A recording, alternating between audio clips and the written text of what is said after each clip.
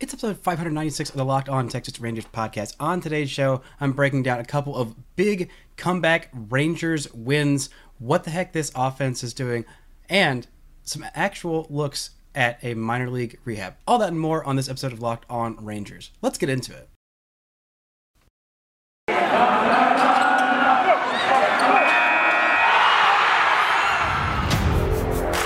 You are Locked On Rangers, your daily Texas Rangers podcast. Part of the Locked On Podcast Network, your team every day.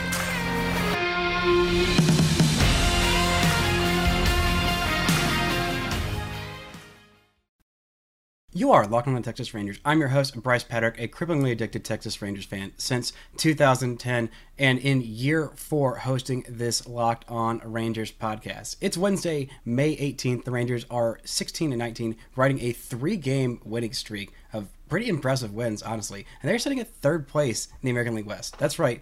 3rd place in the AL West. They are above the Mariners, who have been scuffling a bit as of late, have played a pretty difficult schedule. But the Rangers are in the middle of a very difficult schedule themselves this week. They have won now 2 out of 3 against the Angels, who have been one of the best teams in the American League. Have been just absolutely fantastic. And we all know how great the top of their lineup is. And of course, Taylor Ward, the best offensive player on the Angels, has been crushing it. But also they've got, Shohei Ohtani and Mike Trout and Anthony Rendon, who have been not too shabby themselves so far this year and done quite a bit of damage. But I didn't talk about Monday's episode because I was recording with Grant for Tuesday. I did go out yesterday and go see the 11 o'clock Rough Riders game, the first rehab start of old Mitch Garver. I'll talk a little bit about that in the second episode. But right now, the Rangers are absolutely crushing it. They are... Offensively, I have so much more confidence in this team. I think part of it might be because the baseball got rejuiced. I feel like it was literally like yesterday that I kind of noticed that, okay, this ball is really jumping out of here. Like absolutely jumping out of the ballpark. There were 5 home runs in 1 inning by the Astros against the Red Sox in yesterday's game. And yes, I know I don't like bringing up when the Astros do good things, but like it's not just that, it's just all around baseball. The Dodgers, almost all of their runs, I believe, were scored off of home runs. There's just a crap ton of home runs in yesterday's games, all across Major League Baseball. We had a home run, 3 of them just 2 of them by the Angels. Taylor Ward and Mike Trout had home runs. The Rangers, Corey Seager had one, Cole Calhoun had one, and in Monday's game, maybe it was a little bit earlier as well because Jonah Heim had his 4th home run of the season on Monday's game. But this was a weird game on Monday. Just an absolutely bonkers game, really frustrating game for John Gray, who's supposed to be the Rangers' best pitcher, has been injured, which has been the case with him for quite a while. Still a little worried about that knee injury. I think he still had the brace on in this one, and the first inning was just not what you want. It's just not what you want. The top of the Angels order did exactly what they do. They were great. They were great because it's Taylor Ward, Mike Trout, and Shohei Ohtani. The first 3 batters all reached base. Ohtani doubled in, Mike Trout or Taylor Ward, and then Brandon Marsh comes in and puts another 2 runs on the board, and the Rangers are down 3-0 before they even step into the box, which was just extremely frustrating. But then the Rangers' bottom of the first comes, and this was, I'd say, their best offensive inning of the entire season. Eli White starts it off with a single, then steals second base because he is the fastest freaking player in baseball. That is, according to StatCast data, he is in the 100th percentile of sprint speed, literally the fastest. Then Marcus Semien had an, I believe, 11-pitch walk, just absolutely fighting off every single pitch. Gets on base, Corey Seager comes in and singles home old Eli White. Then Adolis Garcia comes in and doubles, gives the Rangers cuts the lead to 2-3. Then Cole Calhoun comes in, sack fly. Jonah Heim reaches on what was a pretty generous fielding error. I hit the absolute crap out of the baseball. Like, it had to be at least 100 plus miles an hour, but for some reason it was called an error on Walsh. Then Huff comes in and singles another batter home, singles Jonah Heim to third base. Brad Miller walks. Eli White comes in, and the Rangers bat around and get an absolute gift. 6 runs, and they chased the starter out of the game in the bottom of the first inning. This offense was clicking on every single level. It was quality at bats by every single player in this inning. Like, nobody was having just phoning it in at bats, and it took the entire team to do this. Like, and the Rangers not hanging their heads, not saying, "Oh no, woe is me, we can't hit the baseball. Everybody kind of sucks right now offensively, so I guess we're just gonna punt this game. We're giving up 3 runs in the top of the first inning." And a huge credit to John Gray. I was about to say Jonah Heim, because I just default to giving credit to Jonah Heim, who did have his 4th home run in that game. But John Gray came out and absolutely attacked hitters. He only walked 1 in 5 2/3 innings and struck out 8. That slider was working really, really well, and he did give up 8 hits, and he only allowed 1 more run going forward. But he went and attacked, and that's what you absolutely need to do if your offense saves your butt after a very sorry first inning. And I give him a lot of credit. That is a veteran thing to do. That is a smart thing. That is the right thing to do. And he does deserve some credit for doing that. Brock Burke came in to get him out of the jam in the 6th inning and get out of there. Worked an inning in the 3rd, looked great. John King, Joe Barlow came in. No drama in the 8th and 9th innings. And the Angels were not able to get anything else really going in this one. They did get 1 more run in the 4th inning, but that was it. The Rangers piled on in the 7th inning with a Jonah Heim solo home run just to make it 7-4, and that's all the Rangers would need. Now, in this second game that I didn't talk about on Tuesday, the Rangers dropped a freaking 10 spot and 7 runs in the 8th inning. It might even be better than that first inning because it was the comeback variety. The Rangers went down 3-1 with 3 innings dropped in the top of the 3rd inning by the Angels. And I was like, all right, again? There were some home runs allowed by Taylor Hearn, 2 home runs by him. And again, 3 walks in 4 innings is an issue. He only struck out 2. And I felt like he was being a little bit more deliberate at times, but he'd still have innings and batters where he just let the ball get away. There was, I can't remember who exactly it was. I think it might have been Taylor Ward, where the ball was just, he was not hitting his spots at all, just missing very badly arm side, and it was really frustrating to watch. He just felt like he could not buy a strike at times, and I'm a little worried about him long-term in the rotation. I'm less sold on him as a starter than I was before. I still believe it's in there. He's still got that nasty stuff, and he's still got a lot of greatness in him. But this was a great offensive outing for the Rangers. A 3-hit day by Sam Huff, who, by the way, had his first Major League stolen base. Absolutely love that for a guy who's 6'5", 250 or something like that. Very nice to see. Adolis Garcia, another multi-hit game. Corey Seager, a multi-hit game, including his 8th home run of the season. He scored in the first inning. And by the way, the Rangers, since the game that I went to, I'm claiming that is the turning point of when they lost in a just kind of stinker of a game to the Braves. The Rangers have played in 15 games. Since then, they are 10-5 at that point, and the key has been scoring early. That has been a huge key for the Rangers. In all but 2 of those 10 wins, the Rangers have scored at least 1 run in the first, and the only times they didn't were on May 4th when the Rangers won 2-1 in 10 innings because of a Brad Miller 10th inning single against Philadelphia, and in the comeback win against the Yankees in that doubleheader, the only one that the Rangers won in the Bronx. So it has been very important to the Rangers to start early and to get hits and get runs early. And Corey Seager has been a big part of that. Come up, we're going to look at how amazing he has been during this homestand, talk a little bit more about what I saw on Tuesday. But first, this episode is brought to you by LinkedIn. With spring in the air, it's time for renewal and growth personally and professionally. As your small business grows, LinkedIn Jobs is here to make it easier to find the people you want to talk to faster and for free. Create a job post in minutes on LinkedIn. Jobs reach your network and beyond to the world's largest professional network of over 810 million people. They've got simple tools like screening questions that make it easy to focus on candidates with the right skills and experience so you can quickly prioritize who you'd like to interview and hire. LinkedIn Jobs helps you find the candidates you want to talk to faster. Did you know nearly every week, nearly 40 million job seekers visit LinkedIn? Post your job for free on linkedin.com/lockedonmlb. That's linkedin.com/lockedonmlb to post your job for free. Terms and conditions apply. Thank you all so much for making Locked On Rangers your first listen of the day. Now, for your second listen, just go check out the Locked On Now podcast, recaps of MLB games with analysis from our local experts, taking fans through the season like no other network. It's free and available wherever you get your podcasts. Now, one of the keys for the Rangers has been starting early, and Corey Seager is in the top of the Rangers lineup. and he's been doing that very, very well. Also, Eli White has also been doing that pretty stinking well at this point. Marcus Semien, not so much. I'm starting to worry about Marcus Semien. I'm going to wait for once he hits 150 plate appearances. I'll talk later on in an episode, go in depth as to why I'm actually starting to get concerned about Marcus Semien. And of course, probably as soon as I do that, he'll turn it around.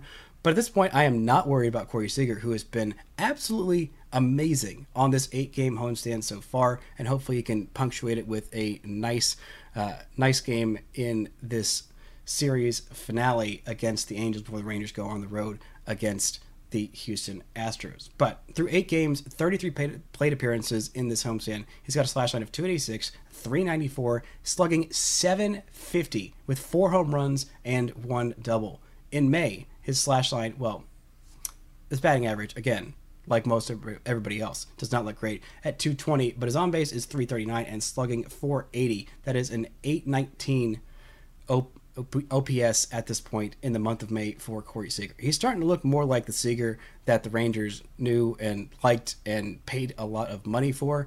And that has been a huge key for the Rangers, including Cole Calhoun, who, again, Cole Calhoun in the whole month of May has been amazing. Let's look at the month of May and how well he has done in 41 at bats so far. He's got a slash line of 317, on base 370, slugging 683 with 4 home runs at this point, has been crushing it. Then you look at the last 7 games.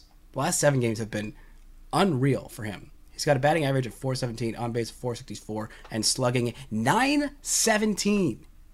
917, 3 dingers in his last 7 games. Also, I believe at least 1 double, if not a couple. He has been destroying baseballs because finally it seems like the changes that the Rangers wanted him to make after a absolutely horrendous first month of the season, it's looking like it's a great idea that the Rangers did not cut bait on him after one horrendous month, because he is a stalwart of this lineup, a huge part of it, and Adolis Garcia is also a big part of this lineup. He has been hitting the ball just as hard as anybody in baseball. He is, I still want to see him swing a little bit less. I still want to see him chase a little bit less and walk a little bit more.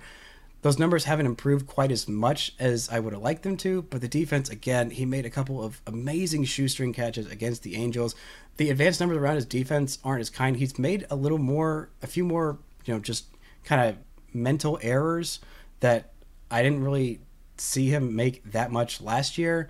Just a couple little, goofy mistakes. But again, the incredible defensive plays, the highlight reel plays, the ones that take the most elite of elite athlete, which he is, those are still there and coming. And for the most part, he's been a very, very good defensive outfielder, despite what some of the advanced numbers say. But his average exit velocity is in the top 5% of baseball. Same with his hard hit percentage.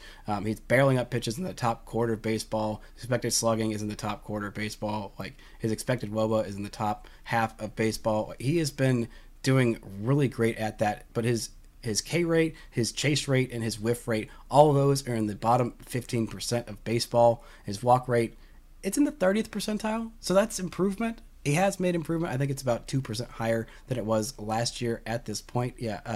No, not quite 2, but he's walking at a 6.3% rate, whereas last year he had a 5.1% rate. K rate's down like 0.5%. It's not that big a deal, but he is walking a little bit more, and he's chasing just a little bit less, not much.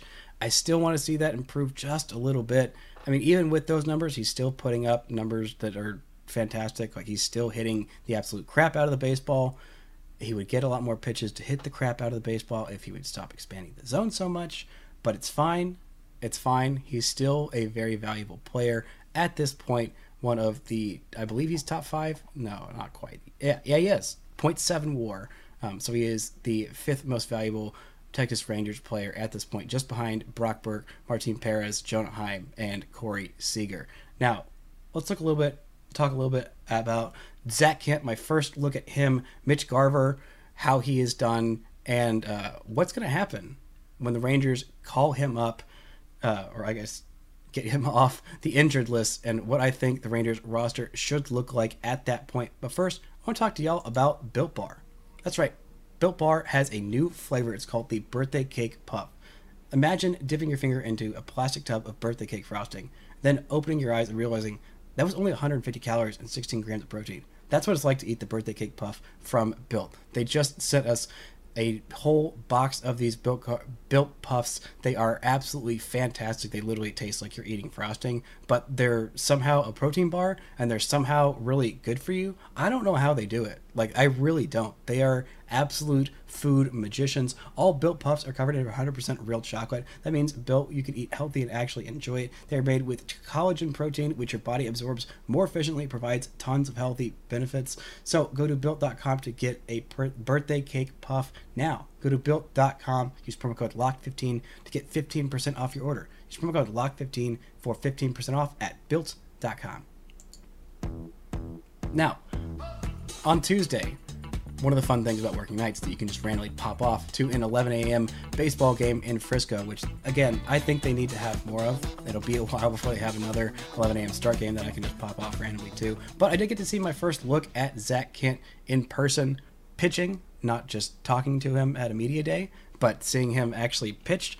And I got to tell you, the slider is just as good as advertised. It is absolutely disgusting. He has a pretty good command of it.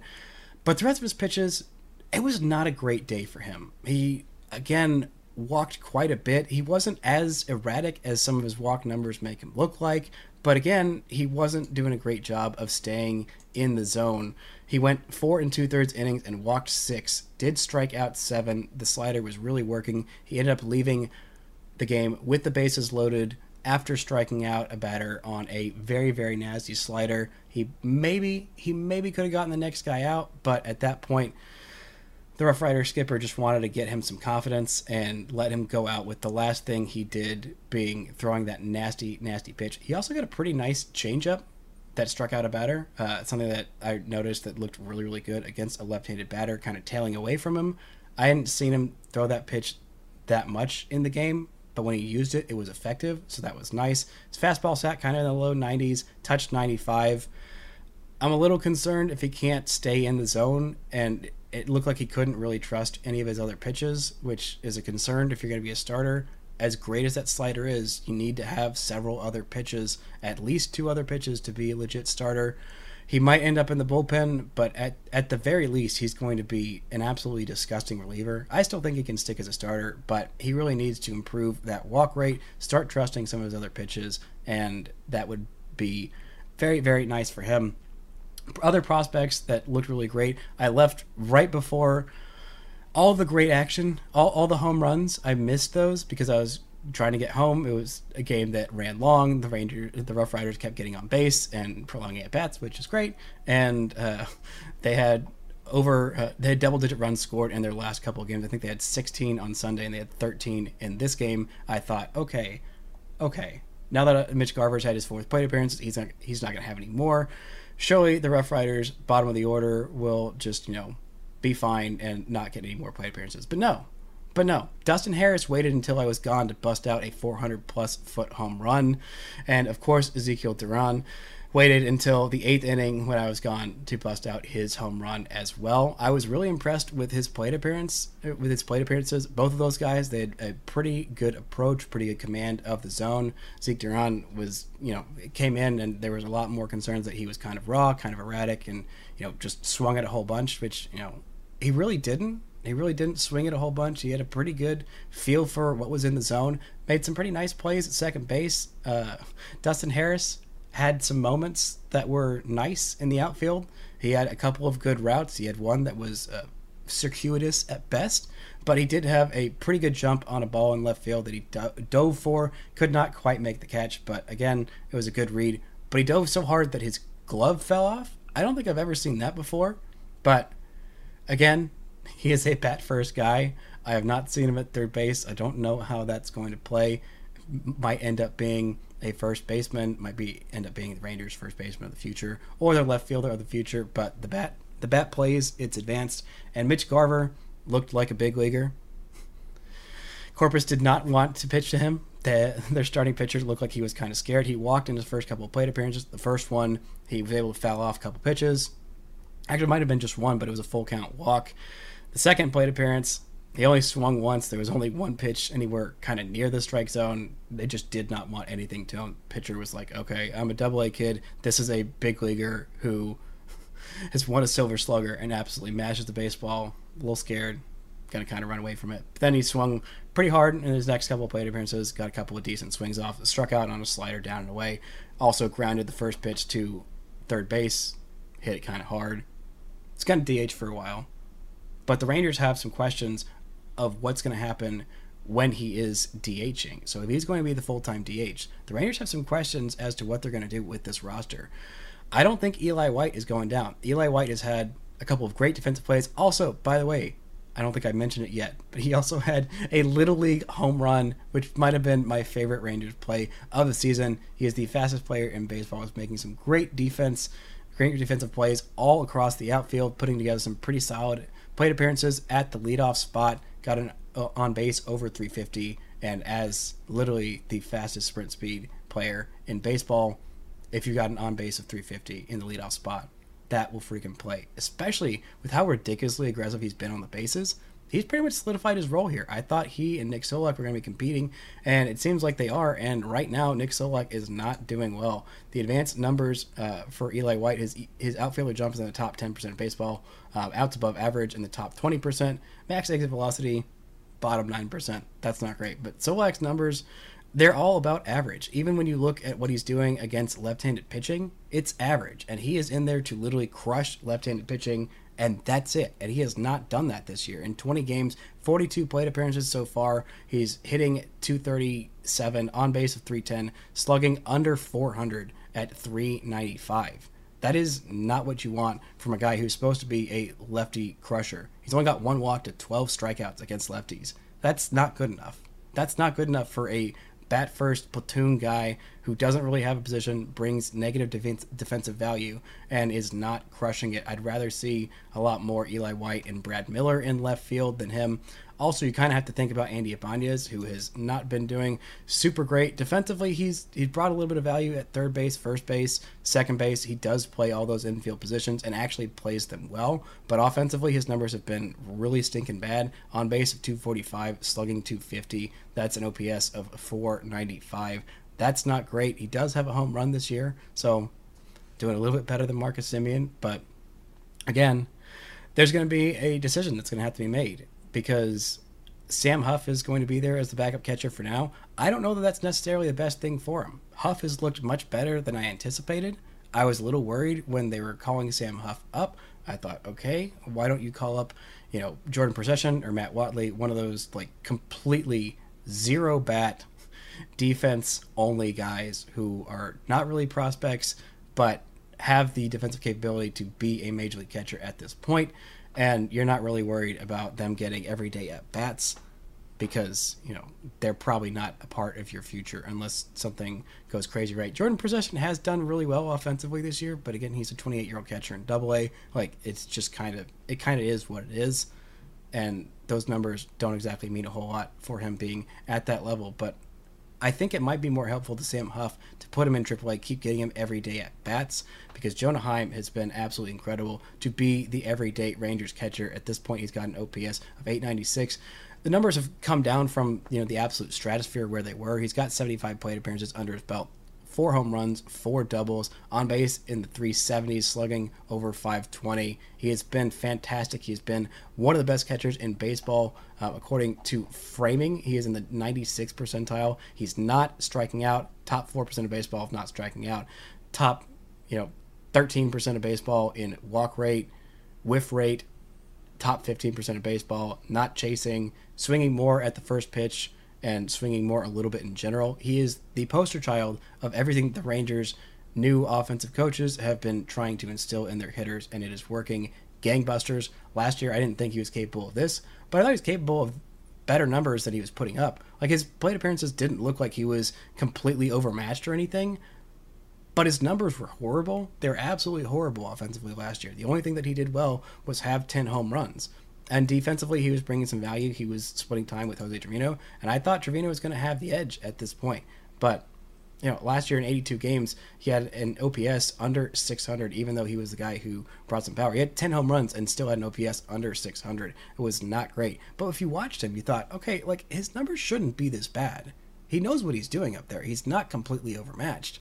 But this year, everything has just come together for him. He's already got more walks and strikeouts, 10 walks to 8 strikeouts. Like, every single number you kind of want to look at with this guy, it's great.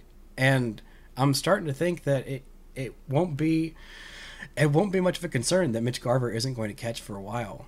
Like, Jonah Heim defensively has been fantastic. We knew that. The framing, the arm, calling games, all of that has been really good, and the bat has been one of the best Rangers bats in this lineup. You like seeing him in there quite a bit, and I think he's going to continue to get a bunch of plate appearances.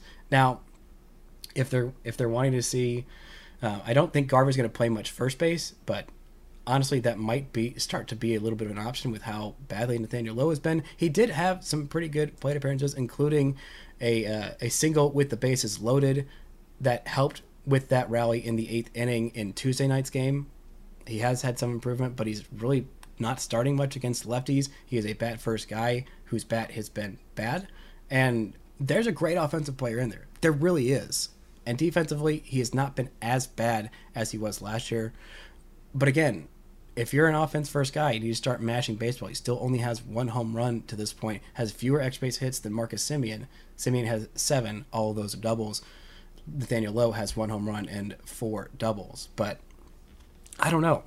I am starting to think that maybe Sam Huff does deserve to be here, but I think just getting he does deserve to be here, and he is doing well. He's hitting over, I think, where we go? Yeah, 400. He's got a slash line of 444, 444, 444. He doesn't have a walk, doesn't have an extra base hit at this point. I'm surprised that he has a stolen base before he has a home run because of how hard he's been hitting the baseball lately. But he's been putting together some pretty solid plate appearances. It's nice to see him do this at this point. But again, I think the Rangers are going to have a real decision on their hands with Nick Solak. I think he's going to have to be the first to go. It's a little bit of a bummer, but again, he just isn't producing the way the Rangers need him to. Maybe the Rangers cut bait with Andy Ibanez because he is a couple years older. But again, Ibanez has more defensive value and versatility and just more value in general at this point than Nick Solak does. If Solak doesn't start hitting and fast, then his roster spot is going to be straight up gone when Mitch Garver comes back. And I don't know if he's going to be able to earn that roster spot back. I think that might have been more frustrating to me than Cole Calhoun struggling when they sent Willie down, is that, hey, Nick Solak has been just as bad, and it's looking like he's not going to stay up much longer. And I don't know what the Rangers are going to do with him. I think he still has at least 1 option year left. If not, I don't think the Rangers should feel too... No, he definitely has an option year left. And even if he doesn't, I don't think the Rangers should feel too bad for cutting bait with him at this point. 2019 was fun. It was a fun 135 plate appearances when he looked like, oh, this guy might actually hit in the major leagues. But since then, it's been nothing but disappointment. OPS is in the 670 range, now at 607 this year through 75 plate appearances. It's not an insignificant sample size. It's not good enough to be an offense-first guy. And the Rangers are going to have to make a decision on him. And I think he is going to be the easy first cut to go. And, it sucks. But that's the way baseball goes sometimes. And at this point, I wouldn't feel bad about it at all. But thank God for Jonah Heim looking as great as he does. I'm not going to be mad if Sam Huff stays up. Like, I think it's still a fine decision. But again, I think maybe calling up one of those guys in Procession or Matt Watley might be better long-term for Sam Huff, who still really could use some seasoning at the minor level. Because again, he is still only 24 years old. But this Rangers offense is cooking. Starting pitching is looking better. The bullpen has looked fantastic. We've got a final game of this series tonight in Dane Dunning and Shohei Ohtani, going to be an absolute banger of a matchup, then a weekend series in Houston. Hopefully the Rangers can continue to build on it, stretch their 3-game winning streak into 4 games, and then go on the weekend and make it even more against these Astros. Thank y'all so much for listening to today's episode. In tomorrow's episode, I'm going to look a little bit more at Marcus Semien and my concerns with him. Also talk about the Shohei versus Dane Dunning matchup. Thank y'all for making Locked On Rangers your first listen every single day. For your next listen, make it Locked On MLB. Paul Francis Sullivan, please call him Sully. He brings you his unique perspective on the Major Leagues past and present. It's free and available wherever you get your podcast. Thank y'all so much for listening, and until next time, don't forget to enjoy baseball.